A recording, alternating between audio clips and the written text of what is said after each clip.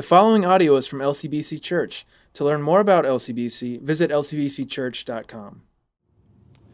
Well, I'm so glad you guys are here with us for week 3 of our series called A Better Way. And here's what we've been talking about over the last couple of weeks, kind of to orient you if you're new or just jumping in to our content here. We've really been asking, is there a better way to live? When you kind of cut through all the noise, when you cut through all the polarization when it comes to politics or viewpoints and all the debates that are going on, is there a better way to live? And we didn't come up with this title. It actually comes from a passage, one statement that's made in the New Testament. It was actually written by one of the very first followers of Jesus. His name was Paul. And he's writing this letter to this group of Christians. And he says this, he says, "Let me explain to you a better way to live." And then he goes on to articulate this compelling vision of what it means to live a life of love, the kind of sacrificial love that would be willing to give, the kind of sacrificial love that would be willing to serve. And so we've just been saying, man, what would that look like for us as a church? What would that look like for us as individuals to live that way? And so we've been putting lots of different opportunities in front of you over the last couple of weeks for us as a church to step into a better way and to serve and to love. And so let me just tell you, we gave you an opportunity a couple of weeks ago to give. We're partnering with almost 90 different partner organizations in our local communities around all of our different campuses who are doing incredible work in the communities. And we're just saying, man, we want to pour resources out on them. And so you gave a lot of money. I'm not going to tell you how much you gave because in a couple of weeks from now, we're going to just do a big celebration weekend. But there's still time to get on that. If you want to give, we're giving every penny of that away through this season to help make sure that our nonprofit partners are well-resourced to do the work that they're doing. Last week we said, man, there's opportunities for you to serve with our partner organizations in our community, to give 2 hours of your time with you and your family or you and your friends, and almost 2,000 of you jumped in for that. There are a lot more spots, and so go to our website and just click on the little banner that says Be Rich, and we'd love to get you in for that. Here's what I want to talk about today. Because we've been talking about local opportunities to love, right? And to pursue a better way. Today, I want to expand our thinking past local, and I want us to think global. One of the things that you may or may not know about us as a church is that we have a vision. We want to be involved on every continent. We want to be doing good work on every continent, seeing that those who are poor, those who are marginalized, are helped by our church. And so the way we're doing that, we partner with organizations that are on the ground doing good work in countries all over the world. In fact, I think we have a map if we haven't put it up already. These are some of the countries that we're involved in. We've got every one of our locations are involved in one of these sites right now, working with a partner organization, and primarily through child sponsorships, because we've just found that is the simplest way to begin to impact a community. And every now and then, we get this really, really cool privilege of getting to hear from one of the leaders of one of those partner organizations. And today, we have one of those unique opportunities, and I think we are so privileged to have with us today Dr. Joseph D'Souza. Let me just tell you about Dr. D'Souza real quick. Joseph is an activist from India. He is given his life to advocating for the poorest of the poor and the most marginalized. And this work that he has given his life to has been recognized across the globe. The New York Times has covered the work that he's done, the Wall Street Journal. He's had the opportunity to work with governments in South America, governments in Europe, governments in Asia, and even testify before Congress here in the U.S. To advocate for the rights of those who are the poorest of the poor. He is the international president of the Delete Freedom Network, was an organization that we're partnered with through our Harrisburg location. So that's how we first got to know Joseph. He's also the leader of a church movement in India called the Good Shepherd Church of India. They have 4,000 locations. I was joking with him earlier. I was like, we have 12. And he's like, well, that's a start. So we're going to get there. But so anyways, he is leading in significant ways. And it is a real treat for us to be able to have Joseph here with us today. So I'm going to invite Joseph out in just a second, but I wanted you to see a little bit more about the Delete Freedom Network and what they're doing. So take a look at the screens as Joseph comes up.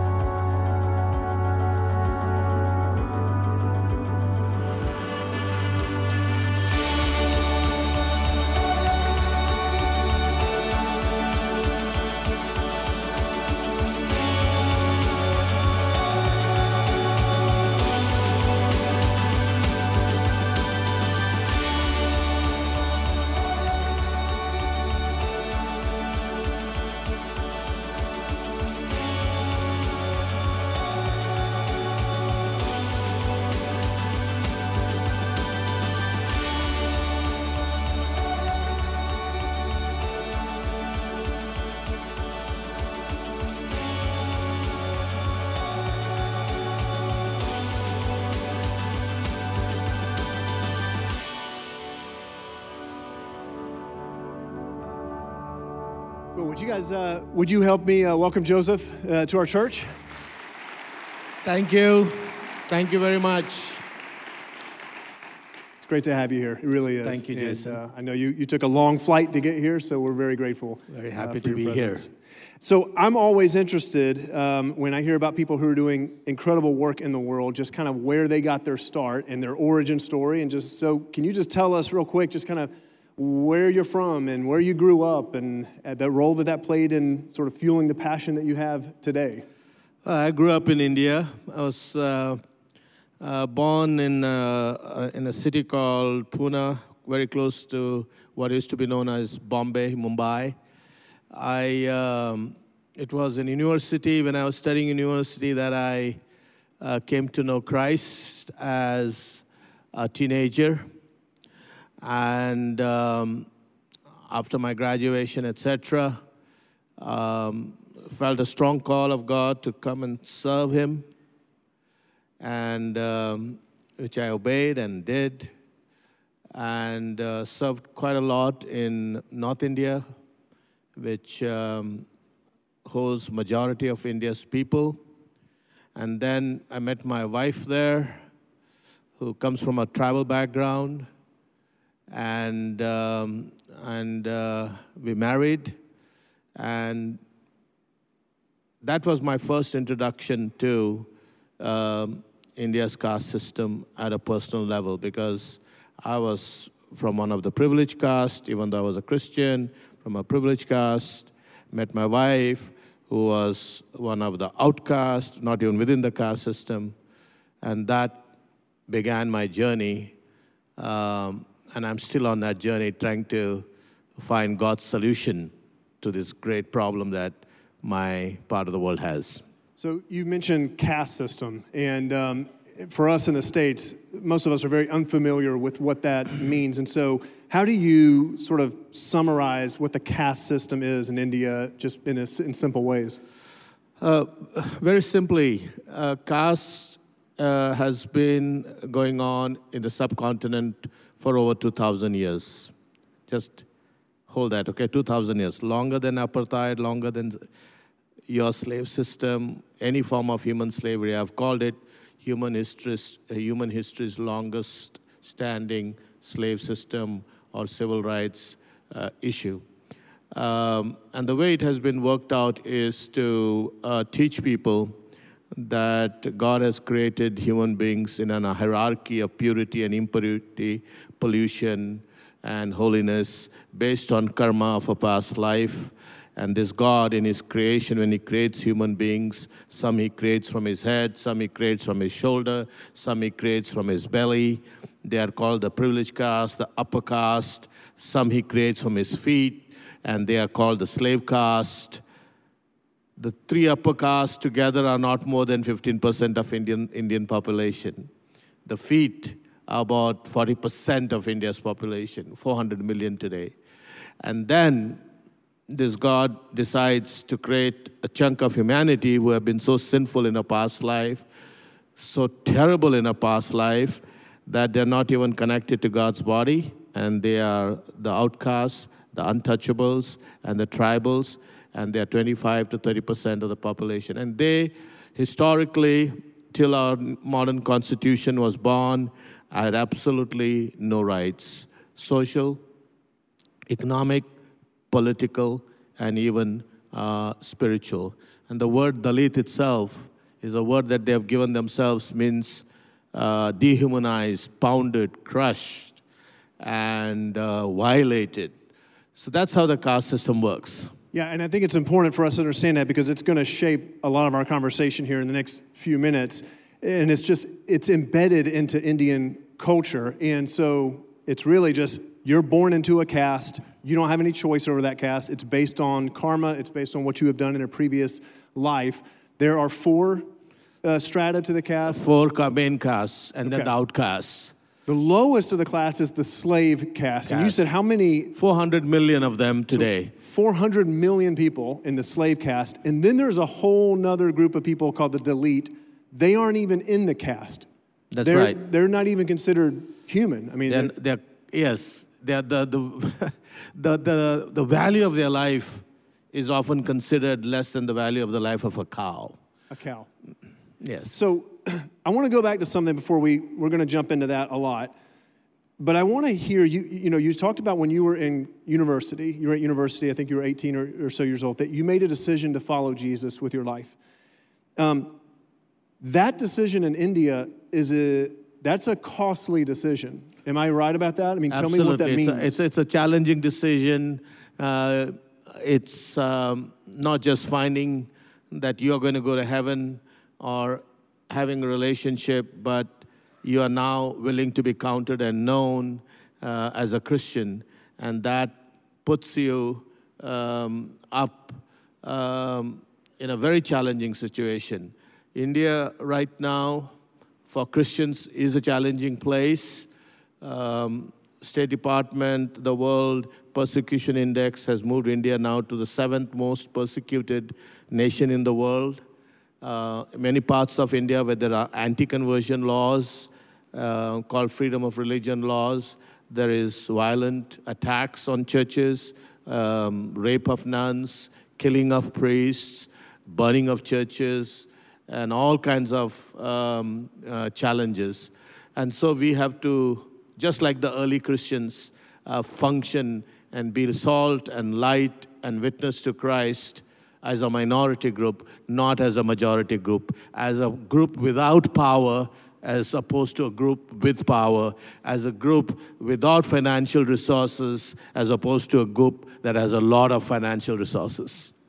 One of the things that has struck me, and first of all, I think it's just so good for us to hear that, to have a different perspective. I think we take for granted some of the liberties we have when it comes to religious liberties or some of the freedom from some of the persecution. And so I think it's good just to have our eyes open every now and then to this is a reality in a majority of the world.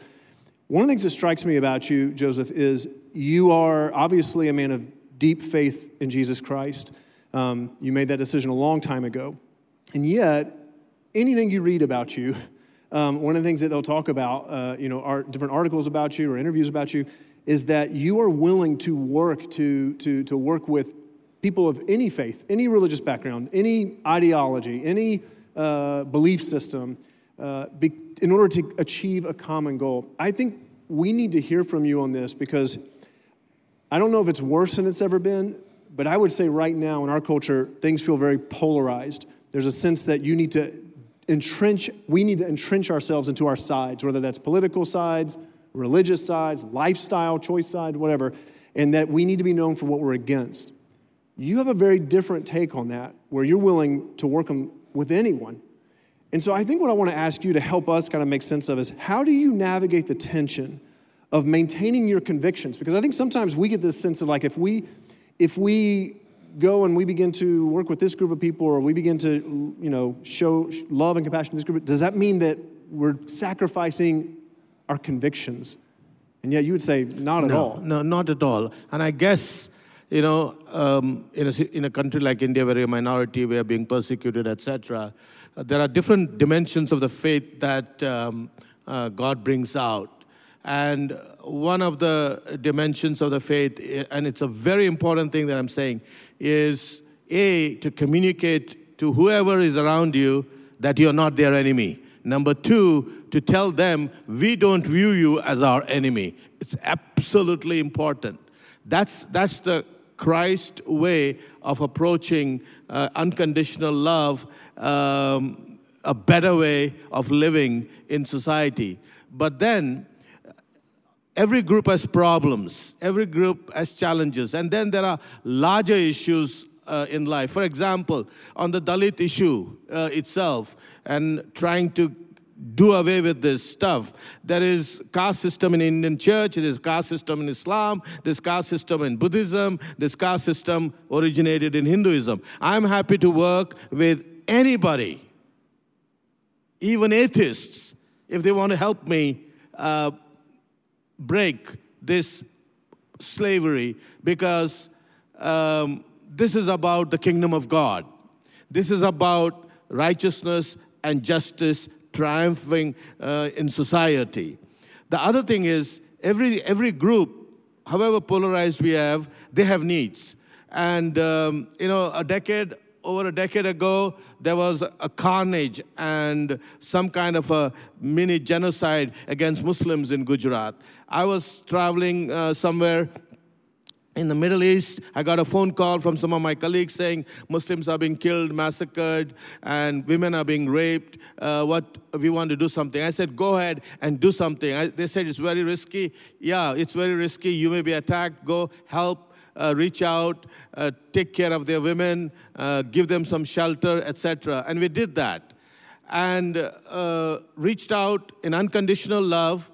There's no agenda of conversion, or you have to, become a Christian. I'm going to only do this if you believe in Christ. No, you are being persecuted. You are in need. We want to reach out to you. We did that. And, within 3 months, after all of that thing, or 6 months when it was over, I get a phone call from one of these Muslim leaders in Hyderabad. And he says, we're having a huge rally. And just show you how it plays out. He says, we are having a rally, and we want you to, we have heard about what you did for our community in Gujarat, your group, and we want you to come and speak at this rally. And I thought, this will be a small rally of a few thousand people. I went there, and I said, what do you want me to speak out on? Tell us why you did what you did.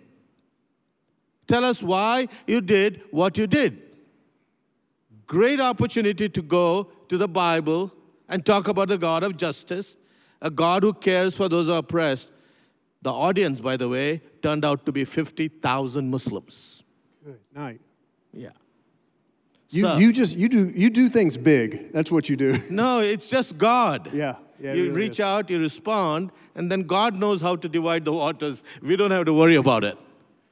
Listen, so much of the caste mindset, and this is what's amazing to me, is so much of the caste mindset is embedded in this is your destiny. This is who you were born. You will never get out of this caste. I would imagine that your ability to go to any size crowd in India and even down to the individual level and begin to announce that the good news that is in Jesus Christ, I would imagine that is revolutionary news to them. Absolutely, absolutely. And we Christians and the Western, I'm now, challenging the Western church, writing and putting stuff out and say, hey, get our act together, get back to your roots. We have forgotten the glory of the gospel of the kingdom of God and the glory of the Christian heritage. And the Dalits had to teach me this, okay? When we began to talk to them about their problems, etc., and wanted to ask them, what do you want us to do? And as you saw, one of the first things they said, free our children. And then I asked, why do you want us to free our children? And I'll come back to that in a story later. But I remember Dalit leaders telling me that you have not told us the most important message that your Bible has, which you have now asking us to read as friends. You have a God who created us in his own image. Why have you not told us that? That we are Dalit, untouchable. We are all created in the image of God. Male and female, invaluable. That means we have infinite dignity. The dignity of the human being. Beloved, don't forget, we are not cog in a machine. We are not an accident. Your heart tells you that you have dignity, but you don't know where to find that dignity. And so, we come and land this message in a context where people have heard that the value of their life is less than a cow. By birth, they have to clean sewage tanks, carry human excrement on their head. This whole sanitation thing, Monday, I'm just finishing a piece. Monday is the World Toilet or Sanitation Day of the UN. India has close to 800,000 manual scavengers still. That means they actually clean other people's excrement. And then while your Kavanaugh hearings were going on, BBC and everybody put out this story of a small child, 6-year-old child, standing in front of his dead father who had gone into a sewer pit without any protection and anything, and the poison in that pit had killed his father, and the child had nobody else, and sitting there and crying, and the picture was carried out. Who is going to help me? But that child feels my life is of no value. His father feels life is of no value because God has ordained me and punished me to do this. We come out and say, no, this is not what God has ordained you for. You are made in the image of God. You can become all that God wants you to be. I love what you said a minute ago. Your heart, including all of us, if you are breathing, you have been created in the image of God, which means your heart knows deep down, we know we were created for dignity, but we chase after other things to find that dignity, to help fill it in. Yes, absolutely. I don't have to be convinced about the dignity of human beings everywhere, whether people admit it or not. It's there, and they're crying out, and they may express it in many different ways, some very destructive ways, but that thing will never die. So tell me about the Delete Freedom Network. Tell me about then how all of this, this conviction that you have, tell me how it spills over into just what you're doing. What is the Delete Freedom Network? What is the mission of what you're trying to do right now? We responded really to the cry from Dalit leaders in India over 20 years ago when they approached us. They approached the church. They approached other groups as well. But they approached us and they said, we have this problem. We have this slavery. Our people are revolting. They want freedom. And we want you to free our children. We want to free our women. So women, because they're the twice oppressed. It's very interesting. The Dalits are untouchable. You touch a Dalit, many people still touch a Dalit, you become impure. You drink from the cup that they're drinking, you become polluted. So they're polluted in every way, but when it comes to their women, they are the primary targets of every form of human trafficking. So for sex, Dalit women are the first preferred. And so they said, you have to free our children and free our women. And then we said, how do we free our children? They said, we want you to start English medium schools for them. English schools for them. And, they made a big ask, and we committed in the first 10 years to do so many, and we finished that, and we are on our journey.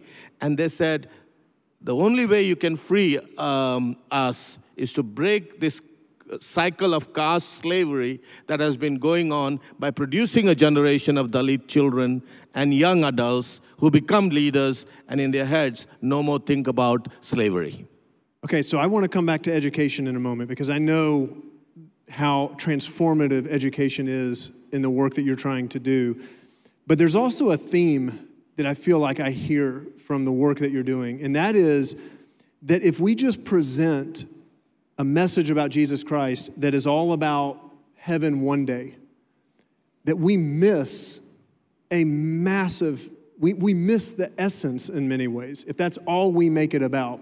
That Jesus came to transform not just our eternity, but this day right now. And so can you just talk about that, what that means for you? Yes, Jason, I write and I speak and teach about this. And to summarize, I honestly believe in the last 100 years, the global church, all of us, including myself in the first phase of my life, got the whole thing upside down. Jesus came preaching the gospel of the kingdom of God. Right to the Gospels and even in the teachings of Paul, it is very clear when Jesus entered the world, the kingdom of God had entered the world. Heaven, kingdom of heaven is among you. Yes, we will go to heaven, but the good news is the kingdom of heaven has come on earth. Has come on earth. And that plays out in the theme that you have been working on, a better way. And it is the chief mark of the kingdom of God. Grace, unconditional love. And so, God reaches out to us in unconditional love. Jesus comes and dies for the sinners of the world. The sinners that will curse him, will reject him, he still will die for them. It's unconditional. But there are sinners who out of their own free will are going to be blown away by His love, overwhelmed by His love, are going to respond to Him. He knows that. And He wants free choice-making people to love Him and follow Him. That's the glory of being a human being and being loved. And so we are called to go and show unconditional love. When the Dalits came to us, and because in India we've been accused, and colonial practices, when we were under British rule and all, there was all kind of mispractices by the church because they were in power and all. So we have to contend this thing. Oh, your love is not real. You only love because you want to see us become Christians. And we say, no, that's not Jesus. Jesus loves you unconditionally. Whether you turn to Christ or not is another matter. Do we want you to turn to Christ? Do we want you to come faith in Christ? Oh, we would love for you to come to a relationship with Christ and see how wonderful it is. But that's not our agenda. You are infinitely valuable, and we are called to love you and show that God cares for you. And that's what is driving us, not the message of immediately, with the Dalits, I have to tell you, which I didn't say in the earlier interview. With the Dalits, my brothers and sisters, for nearly 15, 20 years, and I think for the last 200 years, the Christians have been preaching bad news to them, not the good news. Because they told me, every message we used to go and hear from the Christians is the first time we are hearing.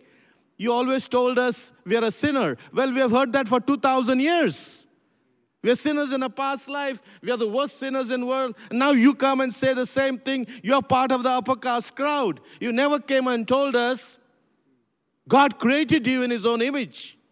You never came and told us, point number 1, you're made by God. Point number 2, God loves you. And so it's upside down. And I now know that the post-Christian Europe, the millennials, and across the world, this is the only way of doing Jesus' witness that's going to work. We need to hear this. We need to hear this because we may not have a delete neighbor. We may not have delete coworkers. We may not have delete family members. But we have people in our lives that we want to know the transformative work of Jesus. And yet, if we're not careful, we can treat them like they are our project and not people to be loved. And all of a sudden, we don't treat them like it's unconditional love. It's, we'll love you if you believe like I do. Absolutely. We need to hear this. So tell me practically then how that begins to play out in your mission, because I know that education is a major piece. It's a foundation stone of what you guys are trying to do. You talked about the schools. And so the unconditional love being demonstrated in helping people get education. So tell me about the role that education plays in your organization and in India and in the poorest of the poor around the world, and what education is doing to free them. Education is the only way on multiple levels for people to break out of all kinds of oppression, whether you're in Africa, Latin America, Middle East, everywhere, okay? Because if you have to break out of the economic degradation people face, poverty, etc., they need education. Without education, they're never going to go ahead in life. Here, we are creating a future leadership, and the Dalits have asked us to teach their children in the language of power which has never been given to them, English language. You know, India's middle class and all of that, most of them have access to private English schools. They're very expensive, and they have gone there, and then, of course, they become the IT bosses and everything else. They come to America, they become the head of Microsoft, they become the head of Pepsi, they may head of Google. One of these days, you will have an Indian-born president, too, in this country, okay? But these are the recent migration that has taken to America in the last 20 years. Millions of them are the educated who have had all the opportunities. The Dalits are out of that. They are given local language education. They cannot have access, so the Dalits say, please give us English education. We give it to them. But then they said, not just the English medium education, we want you to have schools. That was a huge challenge. So we are not like other agencies that do sponsorship. We actually have a community. We have a school. And we are thankful to God and LCBC everywhere. Thank you for helping us do a school in the child labor capital of India called Sivakasi. You partnered with us. That school is one of our best schools. I think it's over 500 children. It may be up to 600. But you... Can I just tell them? Can I tell everybody real quick what we did? So some of you know this, some of you don't. But what Joseph is referring to is in Sivakasi, which is the child labor capital of India. Probably about 10 years ago, this is just a real cool story. About 10 years ago or so, we had hundreds of middle school students here at our church decide that they were going to shoot free throws, basketball free throws, and they were going to get you, as our church, to sponsor them, to donate money for all the free throws that they shot. They took all that money raised and contributed it and donated it and gave it to the Elite Freedom Network for this school, to complete this school. I think they said it was a major goal of like several $1,000s. They raised $150,000, I think, doing that. So all that money went to Sivakasi. So that's what you're describing. Absolutely, and we have had so many of your teams, and most of you are welcome to understand this reality. But then, as we have taken and given the school children education, along with the education, we have a health program. So make sure that their nutritions, they get the kind of nutrition they get, and vaccines and etc. We have an economic development program for the women so that they don't become sexual slaves, etc. And then the children go and transform the community. That's clean. I mean, there are third-party stories by non-Christian newspapers and editors who have written the story about the transformation a school brings. And now we have begun graduating for the last 6-7 years. Over 4,000 of our children have graduated, gone on to higher studies, etc. It's an unbelievable story. Some of our children have managed to get ranks for the states. These are the untouchables. These are people whom they teach are of no value. Now they are shining like stars, all because we decided, according to their invitation, to go into their community. I want to know from you, how do you keep yourself? You see the worst of the worst. You see evil, you see trafficking, you see oppression and poverty in ways that honestly many of us will never see. And yet we also feel bombarded. So many of us feel bombarded with need. Our Facebook feeds get, there's always a new calls. We see the nightly news. We know, and it's easy every now and then for, as one writer said, to have compassion fatigue. Can you just help us know how you avoid compassion fatigue? Yeah, I live in the midst of a sea of needs, and with the Dalit people on which we are focused, 250 to 300 million, it's massive. And when we began 20 years ago, we thought, how are we going to do it? Is it ever going to be possible, etc. We don't have time in this story to tell you how much closer now I believe we are to make it possible. But the answer to avoid fatigue is to sense from God what God wants you to do. You obey there. Then, once you have done, God will come back to you and say, this is the next step, and this is the next step, and this is the next step. And I look back from where we started to where we are today. It's an unbelievable story of impact. Over 6,000 communities in the nation, 14 million people now directly impacted by the multiplicity of our work, access to another 15 million people. It's enormous, but it's all one step at a time. Mother Teresa is one of my heroes. She was asked, how are you going to change India? How are you going to change the world? And she said, brilliantly, one person at a time. By the time she died, she was in 100 nations of the world with her charity homes. So that's how you cope with this, one person at a time. What I love about that, and what is so affirming about just even how we're trying to make a difference globally by partnering with organizations like yours, is that the primary way we're doing that is sponsorship. And what's so affirming about what you're saying is that is just sponsoring one child. The collective, body of LCBC doing that has a massive impact.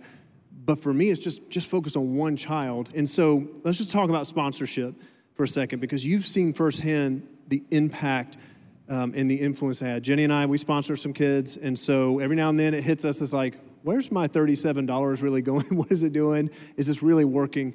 And so I want our church to hear from you the impact the sponsorship truly has. That 25 or 35 or 40, whatever money you give, goes a long way. Goes a long way in our part of the world. And it goes to affect the child in multiple ways.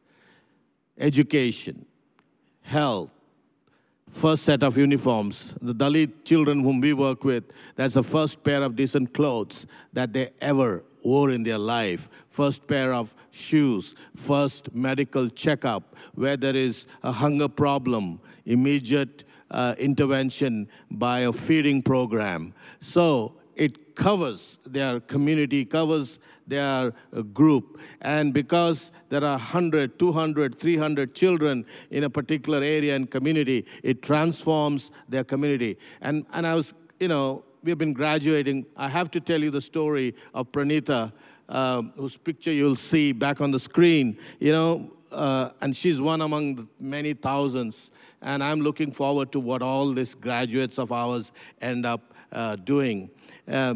These are Dalit children. When they were Dalits, the Dalits had told us, right?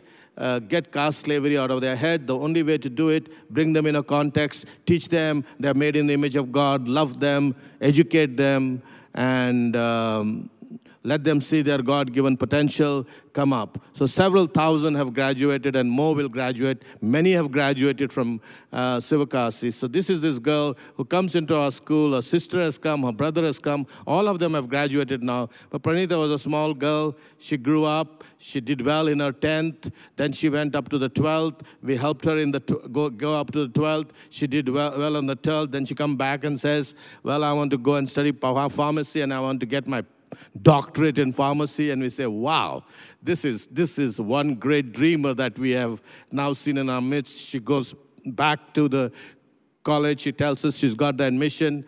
This last year she graduated. She comes and joins our hospital and our health work, and now she's on staff.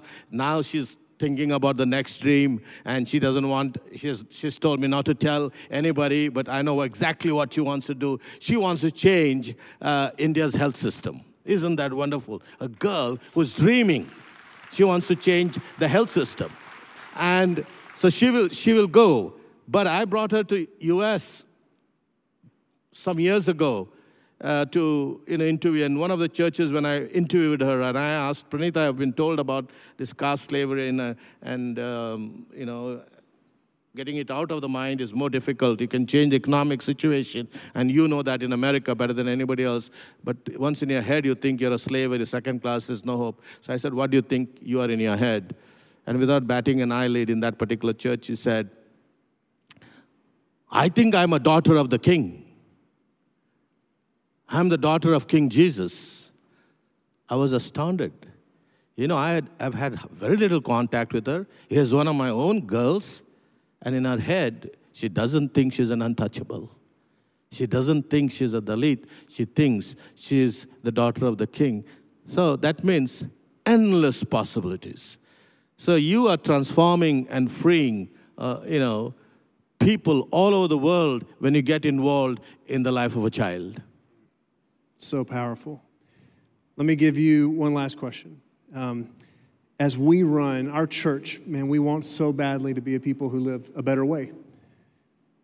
What would you say to us to encourage us in our pursuit as a church, as people pursuing a better way? How would you just encourage us? I'm so thrilled that I've come at the culmination of you doing a series called The Better Way. And this is the secret of the Bible. This is the secret of the New Testament. This is the secret of the gospel of the kingdom of God. And I would urge you, don't hide your identity, okay? Do it as Christian. Don't do it as a secret believer. Wear your cross out in the open if that's what's going to make people know that you're a Christian.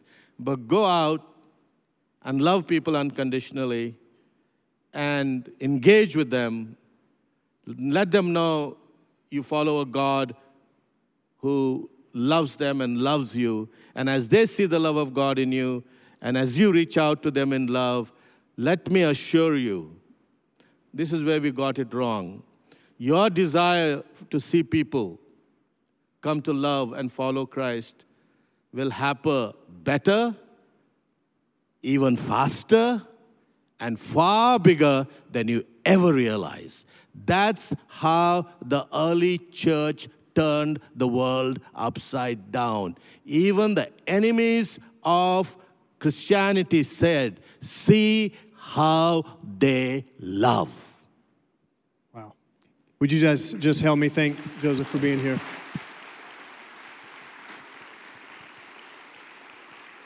So, I'm kind of fired up now, to be honest with you. So, here's our opportunity. And I just want to put this opportunity in front of you because this is our response, I think. I just want you to know, and I think what's so helpful is one of the reasons we wanted Joseph here is just for you to know sponsorship works. This is one of our opportunities to love, like he was just describing. And I want to say to the 5,000 of you that are currently sponsoring, I want to say thank you. I want to say thank you for your sacrifice. I want to say thank you for your investment. It is making a difference. It is making a difference. And if you're here today and you're not sponsoring and you're feeling nudged to partner with the organization that your particular location, or if you're watching online, you can get more information on our website about it. Man, I would just say just follow through on that nudge. If God's nudging you, then follow through on it. It's just one small step, like Joseph just talked about. And just take that step, and God will reveal more as we go. And so the way it works is at all of our locations down in your atrium, you'll see an area that you can get information about sponsoring at your location that your campus is partnered with. And so go and check it out. Take your family, make it a family thing. If you've got friends, a life group, whatever, do it together as a life group. Doesn't matter. Just go and find an organization, partner with what we're doing here because it is making a significant difference.